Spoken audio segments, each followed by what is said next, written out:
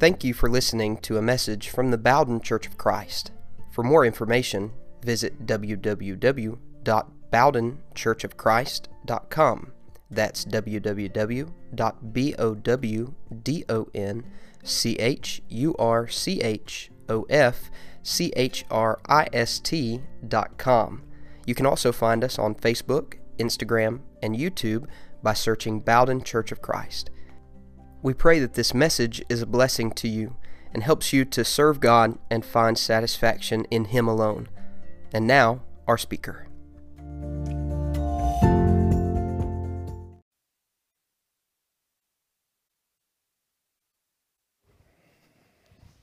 Good morning, everyone. It's good to see everyone this morning. Open your Bibles to Matthew 18, beginning in verse 21. As we have for the past few weeks been studying the parables of Jesus, we'll continue to do so this morning by studying the parable, not of that song, but of this, the parable of the unforgiving servant, Matthew 18, 21 through 35. We have so far in our studies talked about many different things that Jesus teaches us in the parables. We've talked about how you and I receive the truth of God. We've talked about the Good Samaritan and how we should have mercy on others. We've talked about prayer and persistence. And this morning, following the course of parables that Jesus teaches, we will speak on the subject of forgiveness. Forgiveness is not normal for us as human beings. In our human nature, we tend to not be very forgiving. In fact, in our fleshly nature, we find it difficult often to forgive others. It was Vespasian who said that the blood of a dead enemy always smells sweet. Forgiveness, having enemies, taking care of our enemies, is typically our normal course of events. This morning in the Sermon on the Mount, we spoke about treating others the way we want to be treated. During our Bible class, Matthew 7 and verse 12, the golden rule. That doesn't always come natural to us as people. However, if you and I were to characterize ourselves as our Savior, if we were to act as Jesus acted, we must be people who are forgiving. Before we turn our attention to Matthew chapter 18, verses 21 through 35, I want to remind you of a few events in the Bible that took place that illustrate to us how willing God was to be forgiving, how you and I should display that same attitude. If you'll remember in Luke chapter 23, Jesus, as He hung on the cross, Luke 23 and verse 34, uttered some of the most incomprehensible words of all history. Father, forgive them, for they know not what they do.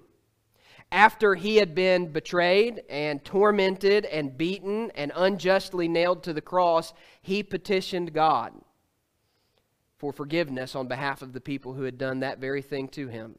Our Savior is one of forgiveness. Acts chapter 7 and verse 60, Stephen, after being stoned, after being had all these people gnash their teeth at him, he was the subject of their anger, looked up to the heavens after he saw Jesus standing at the right hand of the throne of God. And in Acts 7 and verse 60, he said, Lord, do not hold this sin against them.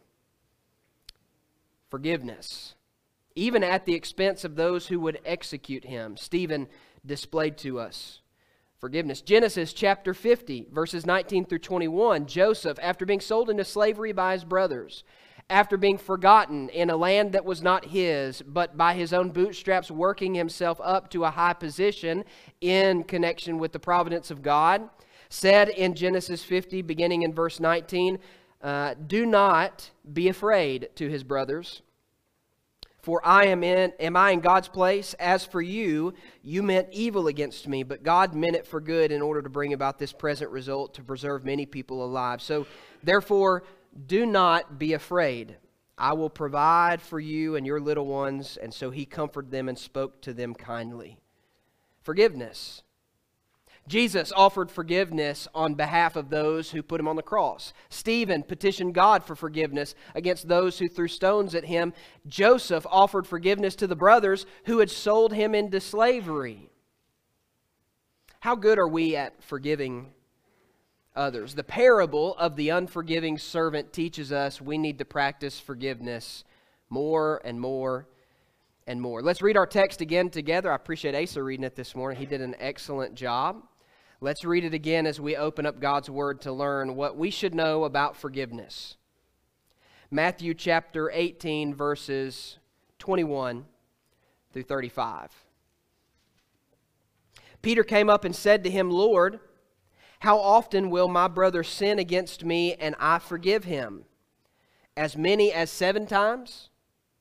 Jesus said to him, I do not say to you 7 times, but 77 times. Or your translation may read 70 times 7. Therefore the kingdom of heaven may be compared to a king who wished to settle accounts with his servants. When he began to settle, one was brought to him who owed him 10,000 talents. And since he could not pay his master, ordered him to be sold with his wife and children and all that he had, and payment to be made.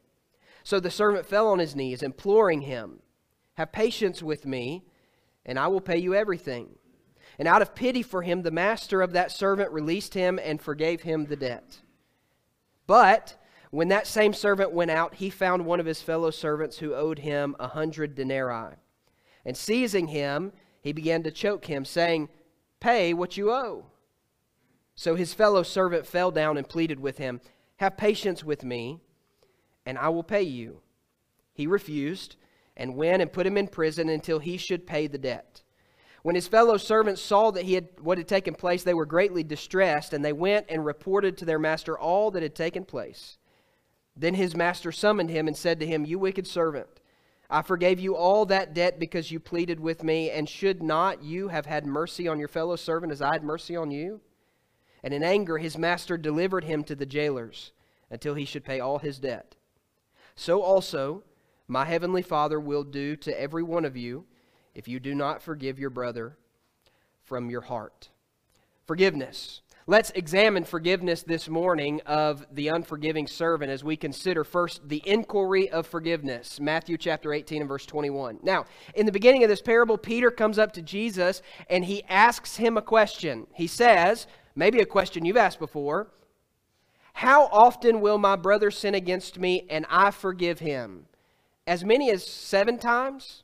Now you must understand that the reason Peter asked this question in Matthew chapter 18 and verse 21 is because if you took your Bibles and flipped back just one page, you may not have to flip back a page, to Matthew chapter 18 and verse 15, Jesus says, if your brother sins against you, go and tell him his fault between you and him alone.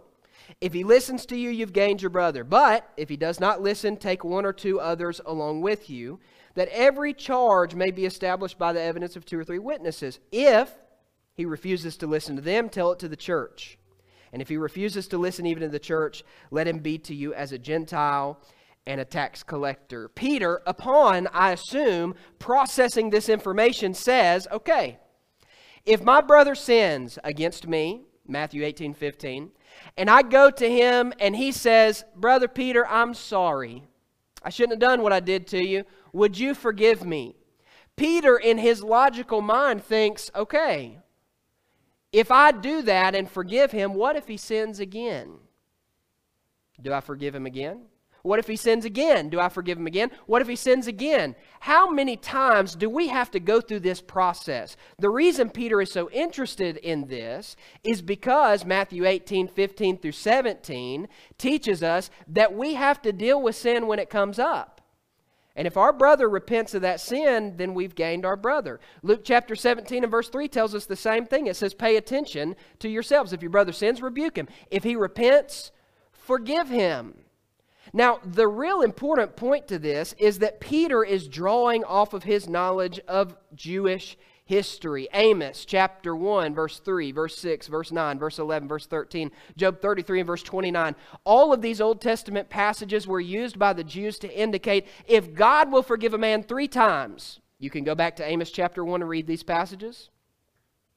If God would forgive a man 3 times who's taken in foreigners from other nations as their family, their wives, and had children. If God would forgive a man 3 times, we should not be so presumptuous as to forgive someone more than God would forgive him. And so the Jews, and I've got a quote here I'll read to you from one of the Jewish leaders, one of the leaders of the group of Pharisees. He says this about this particular set of passages, Amos 1, 3, 6, 9, 11, and 13. He says this: if a man commits an offense once, they forgive him. If a man commits an offense a second time, forgive him. If he commits an offense a third time, forgive him. But the fourth time they do not forgive him. They take those passages from Amos chapter 1, and the Jews, the Pharisees specifically, believed that you only, if someone committed a sin 3 times, had to forgive them those 3 times. Now, in our logical mind, we may say, oh, yeah, that makes sense. If they keep doing it, they do the same thing. Oh, yeah, I forgive you. They do the same thing. Oh, yeah, I forgive you. Yeah, I forgive you. Well, how many times are they going to do this before we have to say, this is just a sham? This is an act. And so Peter's curious maybe about the same things you and I are curious about. The Jews only believed you had to forgive someone 3 times an offense. After the inquiry of forgiveness, Jesus tells us the extent to which we forgive. And I think it's pretty clear in Matthew chapter 18 and verse 22. There is a bit of what we would call a textual variant here, whether or not Jesus is saying 70 times 7 or 77 times. Regardless of the principle of 70 times 7 or 77 times, Jesus does say, I do not say to you 7 times. No, not 7, but 77 or 70 times 7. So 77 times or 490 times. Later, in another passage in Luke chapter 17 and verse 4, Jesus says, if a brother sins against you 7 times a day, could you imagine? Someone doing something in the morning and saying, I'm so sorry, I did it again. Would you forgive me? Yes, I forgive you. I understand. A little after breakfast, I did it again. I'm sorry. Would you forgive me? Yes. 7 times that day. Eventually, you would say when they walked up, I know. I know what you're about to tell me. How often should I forgive someone who sins against me? Jesus says 7 times a day in Luke 17 and verse 4. He says 77 times according to the English Standard. I believe it's the King James and New King James. 70 times 7, 490 times. Is the point the number? I don't believe so. I believe the point is the attitude of forgiveness, the extent to which you and I are willing to no longer keep records of how many times someone has committed something, but if they have a spirit of repentance, to forgive them. And it is on that question, Matthew chapter 18, verses 21 and 22, that Jesus gives us the parable. The example in verses 23 through 35 of a master who wanted to settle accounts. It says that there in verse 23. The kingdom of heaven may be compared to a king who wished to settle accounts with his servants. Now, when you look in verse 24, you begin to see how this story unfolds. A master obviously has these guys that are working for him, going out and gathering up those who would owe him money. He's wanting to bring in all that to which he has loaned out. In verse 24, it says that a man was brought to him who owed him 10,000 talents. Now, a lot of times when we study the parable of the talents, we say God has given us all talents, and we have abilities, and we are to use those talents to glorify God. But a talent in the New Testament is not a skill or an ability. A talent was a large chunk of metal weighing about 75 pounds, which was a metal that had not been minted into coins. That large chunk of metal, you could imagine like a piece of metal about the size of maybe a large kettlebell. That metal would represent about 6,000 drachmas or 6,000 denarii. And if you do the math on how much a talent would factor into our culture's money today, this man owed, and I did the math for you, he owed him somewhere around the tune of $10 to $12 million. That's about how much that would equal for us today. $10 to $12 million. Now, I tell you what, if I was settling accounts and there were $10 to $12 million floating out there, I think that might be the first person I bring in. Come settle accounts. The Bible tells me that this man owed him 10,000 talents. In verse 25 it says, since he could not pay, his master ordered him to be sold with his wife and children and all that he had, and payment to be made. it does not go beyond my observation that what this man owed was greater than the value of everything he loved. His entire family, himself, and all his possessions could be sold to begin to even up accounts. And so because he could not pay, which, that amount of money, very few of us could. Since he could not pay, his master ordered this. Now, how would you react if someone came to you? We don't live in a society like this where you could just run off and be sold to someone else because you owed a debt. But how would you feel if someone came to you and says, because you owe me this money, I'm not only going to call you to the carpet, it's time to pay up, but because you can't pay, we're just going to sell your whole family. I wonder what extent you would go to try to prevent that from happening. Oh, the possessions? Yeah, sure, take that. Who cares? But my family? And so this man in verse 26 fell on his knees, imploring him. It's an imperative there. It's very strong language. Have patience with me, and I will pay you everything. Now, that would be a lot to pay back. A lot to pay back. To really work at it, to try to pay back that much money, a lot. But this man, of course, like any man should, was willing to pay back everything he owed to the man in order to save his family. Now, because of his attitude, because of the way he implored him, the way he begged this man, verse 27 says, out of pity for him, the master of that servant released him. No longer held him in prison, no longer was requiring him to pay it back. It says in verse 27, he released him and forgave his debt. You want to talk about a blessing. Now, I don't know, everybody probably stands in different amounts of debt. Some people really run it up in their lives. Some people really fight against it, trying to be in debt. But in some sense, most of us have debt. There may be some in the room that are debt-free. But we have, to some extent, maybe a property that we have debt on, an investment we have debt on, like a home or a rental property. Maybe we've got cars we have debt on, things, credit cards maybe, that have piled up. Now, for us, having a debt forgiven would be a big deal. But I could not imagine the amount of relief this man felt when a debt that was going to cost his entire family. Now, that should also be a lesson to us, shouldn't it? That in Matthew chapter 18, verses 21 through 35, a man had run up a debt so much that it affected not just him, but his whole family. We should be reminded that when you and I run up the debt of sin in our life, you're not the only person affected. In fact, your entire family could be affected by the debt that you run up in terms of our sin to God. And so the man chose to forgive him. Verse 28, but when that same servant went out, he found one of his fellow servants who owed him 100 denarii. Now, you do the math. If the average American makes $200 a day, times 100 days, $10,000 or $20,000, I think, something like that, 10, 20. I'm not a mathematician, I'm a preacher, so we add that up. The amount of debt is incomparable. I think it's $10,000. It is, I don't know. It's going to bug me now. It's like the wheels and doors thing. All right, the amount of debt is incomparable. It can't be compared. You've just been forgiven $10 million debt, $12 million debt, and you go out and find someone who owes you somewhere between $10,000 to $20,000. And the Bible shows me in this particular passage the extent of violence that this man had. Now, remember, when the servant was brought in, the master sent out some men to get him, and this man was brought before him, and he came down before him, and he said, listen, you owe me this, and since you can't pay, we're going to have to do this. There tends to be very little violence on behalf of the master in Matthew chapter 18, verses 23 down to where we are in verse 28.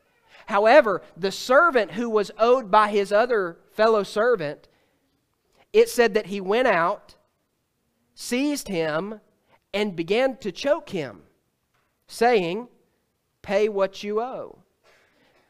In verse 29, the same exact thing happens with this servant that happened with the man before. He fell down on his face, and he began to beg, have patience with me, and I will pay you. Now, the debt of this servant is much easier paid than the debt of the first servant.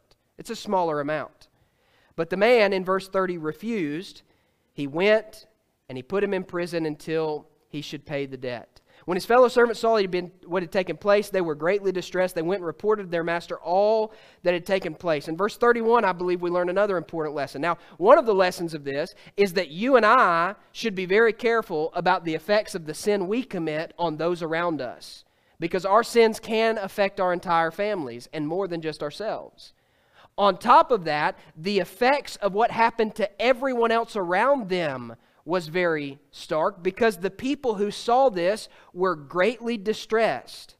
I believe probably one of the reasons that sin is allowed to remain among a family of God or among a congregation, or the reason sin has persisted in the world, is maybe we've lost our sense of distress over the effects of sin. They were distressed at what this man had done. Verse 31. They were greatly distressed. They told the master all that had taken place. Verse 32. The master summoned him and said to him, "You wicked servant, I forgave you all that debt because you pleaded with me. And should not you have had mercy on your fellow servant as I had mercy on you?" And in his anger, his master delivered him to the jailers until he should pay all his debt. Verse 35. So my heavenly Father will do to every one of you if you do not forgive your brother from your heart. The parable. Jesus takes a question from the Apostle Peter. How often should I forgive my brother? Jesus tells us on that inquiry, here's the extent to which you must forgive your brother. It's astronomical compared to the position of the Jews. And then he gives us the example, the story that we throw down next to this, and we lift them up, as we've done in every parable so far, and we try to find ourselves. Where are you and I in this? To which that brings me our point of applications. 3 points of application I want to share with you about this parable, and the lesson will be yours. First is this: forgiveness reflects God in our lives. The Bible tells me over and over and over, forgiveness is found in Christ Jesus. We are to forgive as God has forgiven us. In the parable of the unforgiving master, or the unforgiving servant, God is the master and we are the servant. When you and I forgive others, God is seen in our lives. In fact, the Bible tells me that the extent to which I show forgiveness, God looks down on me and extends that same forgiveness to me. How much of God's forgiveness is seen in my life? Now, I know you and I could go round and round the boat about, well, could we forgive someone if they haven't asked for forgiveness? Well, I'm still drawn back to Jesus' words on the cross, "Father, forgive them, they know not what they do." Stephen's words when he was being stoned, "Don't hold this sin against them." Were they able to forgive those people? Probably that's not what's being communicated. What's communicated is the attitude of forgiveness that they had. Now, I know that Jesus says when your brother comes and repents, you forgive him. I get that. But we have to have the attitude of forgiveness before they even come to repent. Don't we know that God has that attitude towards us?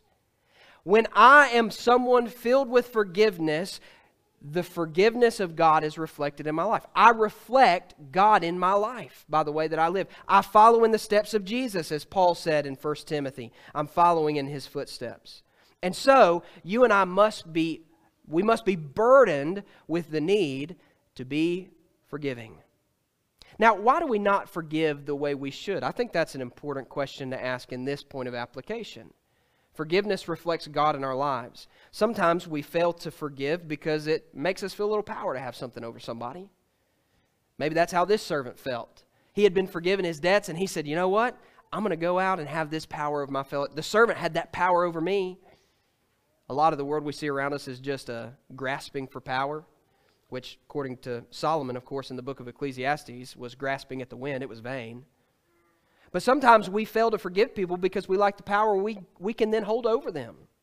Sometimes we fail to forgive others because it makes us feel better about the things that we know haven't been forgiven in our own lives.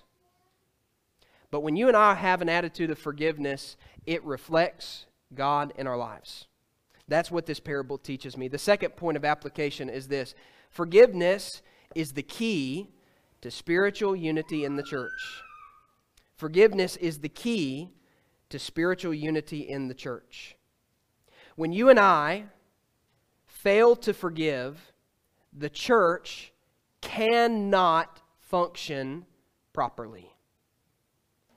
When you and I refuse to forgive those Christians who sit around us, if we refuse to forgive the small faults and issues of the people around us, in fact, if we hold up every person as if they should be exactly as we would wish them to be, and I refuse to forgive the shortcomings that they have in their lives that I might not have in my life, even if they have petitioned for forgiveness, when we hold sins against other people, and after people have repented of God, we treat them as the black sheep because they have actually repented of a sin they have, and yet we've hid ours in the closet, the church will never be together.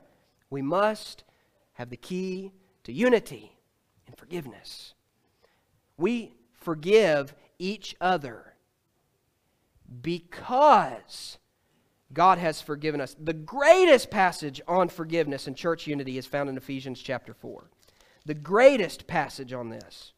Ephesians chapter 4. That whole chapter is all basically the marching orders of the church. Here's how the church ought to operate. Now, of course, remember we read Ephesians last Sunday night. Ephesians chapter 4 starts the practical working out of the doctrine laid to us in Ephesians 1, 2, and 3. So this is kind of the practical application of Paul's sermon to the people in Ephesus. But he says, beginning in verse 25, having put away all falsehood, let each one of you speak the truth with his neighbor, for we are members of one another.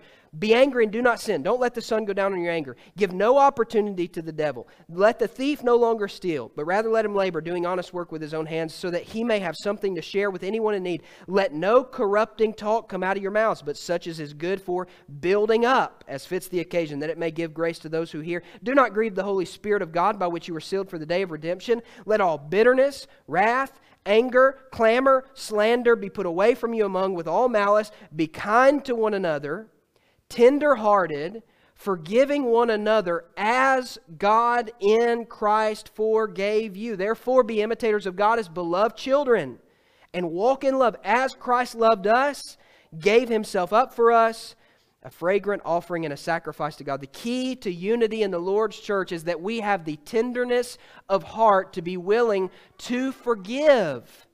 Now, please understand that forgiving someone, you don't see this master in Matthew 18 forgiving this guy his $12 million debt and then saying, hey, you need some money? You and I don't put ourselves in the same position when we forgive someone. Just because we forgive someone, we don't step into that same role in the same exact shoes we were in before and say, yeah, let's be taken advantage of again. Let's put you in this situation so you could fall to sin, or let me give you the reins to live your life this way so that we don't hold you accountable. By no means. We don't step into that same position, but we are willing to forgive, to move beyond that, and to work together as the Lord's church. I think forgiveness is the key to spiritual unity. You see the opposite of that in this parable when his servant who was forgiven goes out and puts his hands on the neck of the man who owed him just a very little. And maybe that could be an analogy to sometimes how we operate in the Lord's church. The third point of application is this: forgiveness is a cycle I fully control. 2 Timothy chapter 2, Paul says, forgiveness is found in Christ Jesus. Forgiveness is found in Christ Jesus.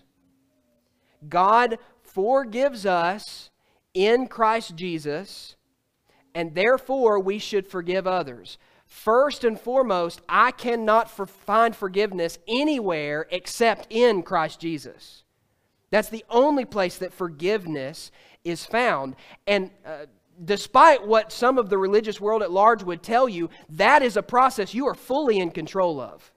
You choose whether you respond to God or not. Grace is not irresistible. People respond to it and walk away from it. Some people never respond to it consciously in their own mind. Grace is something we respond to in our own right mind.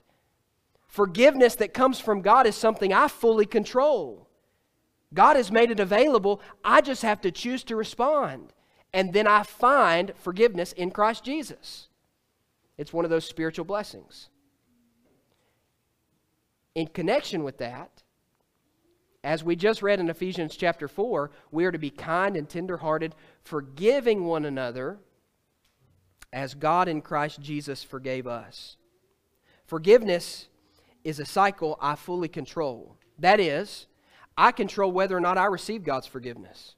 That's my choice. I control whether or not I give God's forgiveness. But let me tell you one thing that is completely outside of your control. You are incapable of withholding forgiveness from someone else and still receiving God's forgiveness. You cannot make that happen. Because in the Sermon on the Mount, in that model prayer, Jesus explained to us that we forgive our debtors as God has forgiven us. And He says, after that, as He concludes the sermon, if we fail to forgive, God will not forgive us. I fully control forgiveness unless I try to do it outside of God's will. I can't not forgive others and receive God's forgiveness, but I control the other side of it. I control if I respond to it. I control if I give it. I'm fully in control of that. I couldn't forgive them. That just won't let me. Maybe we need to restudy the truth of what forgiveness truly is. Again, forgiveness is not forgetting. I doubt you that the master forgot losing $12 million. He probably remembered that. But he was a compassionate man and he forgave. Forgiveness. Maybe forgiveness is something you need this morning from God. Maybe there's sin in your life and you are like the servant falling before the feet of your master saying, give me time and I'll repay you. The beauty is that God responds to that. I've already paid in Christ Jesus. You're forgiven.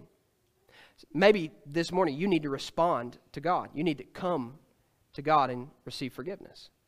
Maybe the case is that you have received God's forgiveness, but in a spirit of being cynical, maybe in a spirit of hatred and anger, you have failed to forgive a brother or sister in Christ. And you need to deal with that this morning. You need to let some things go and move forward. Maybe the case is you just need the encouragement of the church to be more like the master who is forgiving and less like the servant who choked the other. Whatever the case is, God forgives you. If you'll respond to Him, God will offer His forgiveness fully. And you're in full control of whether or not you'll forgive someone else. So if you need to make anything right in terms of forgiveness, if you need God's forgiveness, we're going to sing this invitation song. We'll stand here in just a moment, and you can come forward and make that known, or you can stand where you are and ask for God's forgiveness. If you are a child of God, but you've strayed away, God will forgive you there. If you need to become a child of God, please come as together we stand and sing.